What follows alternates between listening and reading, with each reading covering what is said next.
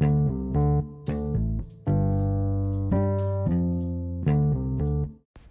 I was an Army chaplain, my soldiers asked me all kinds of questions about God, life, relationships, the Bible, and I answered them as best I could from the things I've learned along the way. They also called me Padre. So welcome to the Dear Padre podcast, where I take the questions of the day and attempt to answer them as best I can. Today we have just one idea, and that is to abide. The Dude Abides.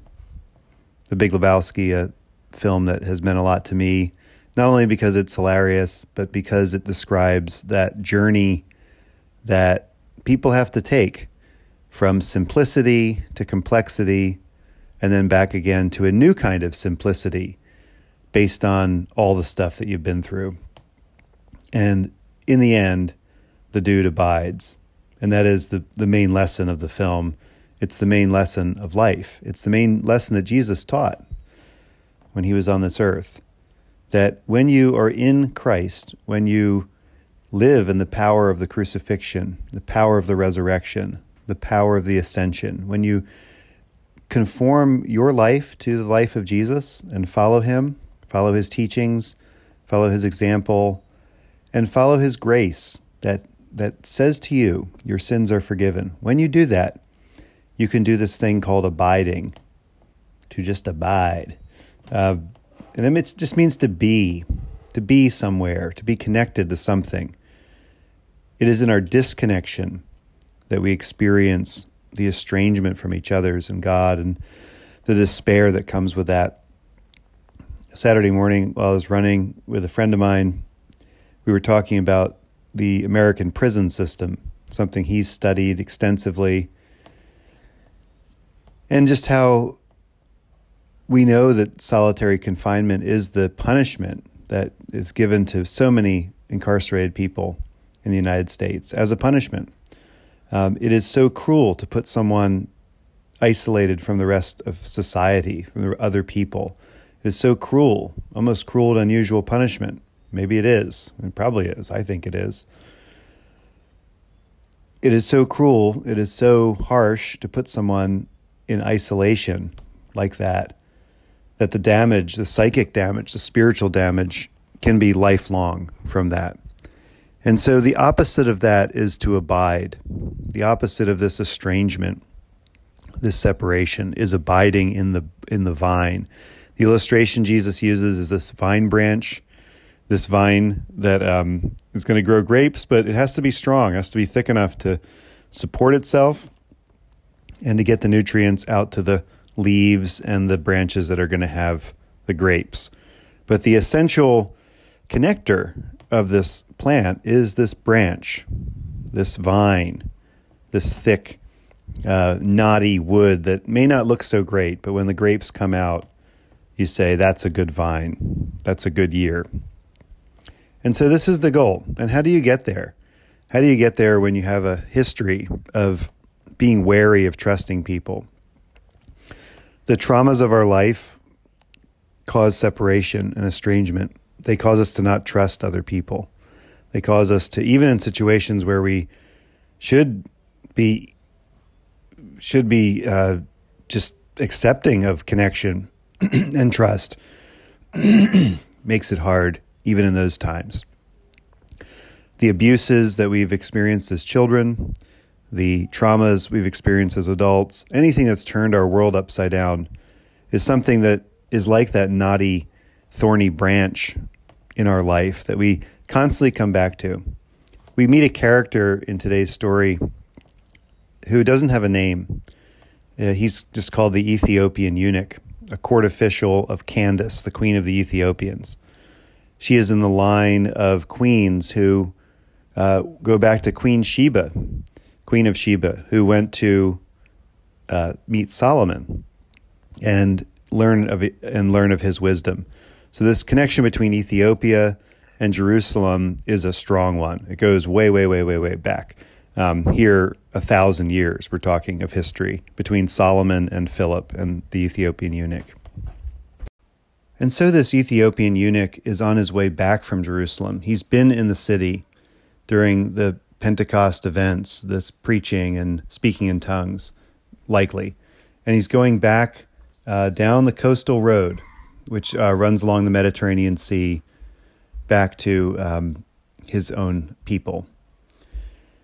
He is a high official. He's a court official, maybe a treasurer, or someone in charge of her entire treasury, a very trusted position that were probably only given to eunuchs.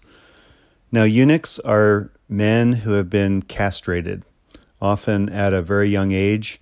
There was a huge trade in eunuch slaves, often captured in raiding parties, in war.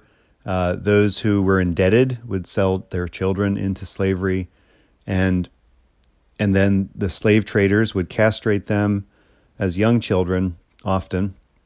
Many would die from this procedure, and the ones who lived would be extremely rare and sought after. Biologically, of course, eunuchs are trusted because they cannot pass on their genetic material to any of the highborn ladies of the court. So they're able to mingle freely among the women who are sequestered or in a harem type situation and are able to function as officials. They can't take over the kingdom. They can't become the king because they can't leave an heir. All these intricacies exist all throughout the ancient world, almost universally, and even into other time periods. The last court eunuch slaves were functioning in the 1920s. The Ottoman Empire had slaves. They were often from sub-Saharan Africa or maybe Ethiopia, and they were enslaved men who were eunuchs, and they were the ones who attended to the gigantic harem of the Ottoman sultans, even up into the 1920s. It's kind of wild to think how that wasn't that long ago when it comes to what we think of human history as. And so this Ethiopian eunuch, although he is a high official and has a privileged existence, he is someone that can't go into the temple. He can't go in to the place where other men can go because he has been maimed from childhood. He is a disabled person in many ways in the society of Israel. And so he is, even though he has privilege, he is on the margins. He has been told by the law that he has limits of how he can approach God. He's also a victim of child abuse. It's hard to think of castration as a child as anything other than that, done for an economic profit to the owners. The kind of cruelty is unimaginable. And so as a victim of child abuse, as all victims of child abuse feel the long-term effects of that trauma on their relationships, on life. And we thank God for those who have gone to therapy, found counseling, found healing, who have experienced traumatic events in childhood. But it seems to be a lifelong journey of working through that, of healing. And so this Ethiopian eunuch fits into that group as well. Many queer theologians have identified the Ethiopian eunuch as someone that resonates with them, as someone whose sexuality is different, markedly different from the men and even women around him. And so his status as a eunuch, although fairly well established in the society of the day as a distinct category, he does not fit into the heteronormative definitions of sexuality. And so he is also a symbol of queer identity. But more than anything, he is just a person. He is a person puzzling through the scriptures. And he's riding in a chariot. There he goes along the way. Philip runs alongside him and hears him reading the prophet Isaiah. And they have this conversation. Do you understand what you're reading? And the eunuch replies, how can I unless someone guides me? So he invites Philip into the chariot, and they read the scripture together. And Philip tells him, this prophecy written hundreds of years before this time was written about Jesus. The Old Testament bears witness to the Messiah in Jesus Christ, Jesus in his earthly life, which Philip may not have much contact with. He is a disciple that comes later.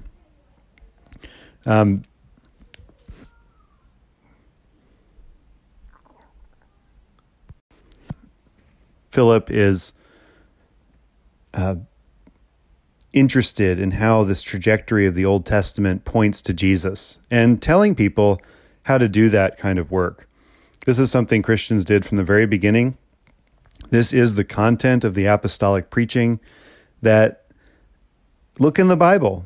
And the Bible meant what we would call the Old Testament today. There was no New Testament yet.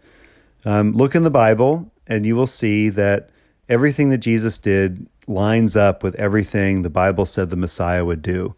Therefore, he is the Messiah. And the eunuch believes him. He believes in Jesus as this good news, this new word in the world. And he says, look, here's water. What prevents me from being baptized? He knew about the baptisms that had happened in Jerusalem, and he wanted to get in on it. And so they stop the chariot, Philip the eunuch, they go down to the water, and Philip baptizes him. When he comes out of the water, suddenly the Spirit snatches Philip away, and the eunuch saw him no more, and he went on his way rejoicing. Pretty wild story of teleportation, and yet this is how the Holy Spirit is getting the word out. For some reason, for I hope obvious reasons, the Holy Spirit knows the gospel must go to Ethiopia, or it's not the gospel. If the gospel doesn't go to queer people, it's not the gospel. If the gospel doesn't go to people that are handicapped or disabled or on the margins, people that have experienced abuse, then it's not the gospel.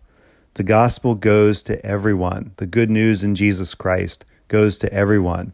And they don't have to stop being who they are. The Ethiopian eunuch doesn't have to stop being an Ethiopian eunuch to be baptized. In fact, this is just a new life that is an enhanced life. The life that Jesus brings is not a doing away of who we are. And this is true whether it happens with cultures that have had less influence from European civilization over the years. The gospel, when it's shared, should not negate people's existence and their culture. And yet many times it has. Many times Christians have obliterated culture, especially Protestant missionaries in the last 200 years, seeing pretty much everything people in other countries do as somehow backwards and they need to be civilized. Well, in fact, the gospel is not so much about civilization as it is about good news and seeing people rejoice. And that's what this Ethiopian eunuch does. He learns that he can abide in the love of Jesus, the love that was crucified on the cross, the love that rose from the dead, and the love that includes him as an Ethiopian eunuch there on this road to Ethiopia. This is the good news, and I hope you've heard it today. I hope you know it today, that your life, with all the things that you bring to the world and all the things that have happened to you, that your life can be part of Christ's life without any of that stuff being taken away from you, that you are who God made you, and God wants to include you in a deeper life so you can abide, like the dude abides, like Jesus abides, and like this Ethiopian eunuch abides. Let's abide today. You've got this. You can do this. Jesus is with you. Philip is running alongside the chariot. The Ethiopian eunuch is rejoicing. You can do this. You can abide. So I invite you to do that today. Amen.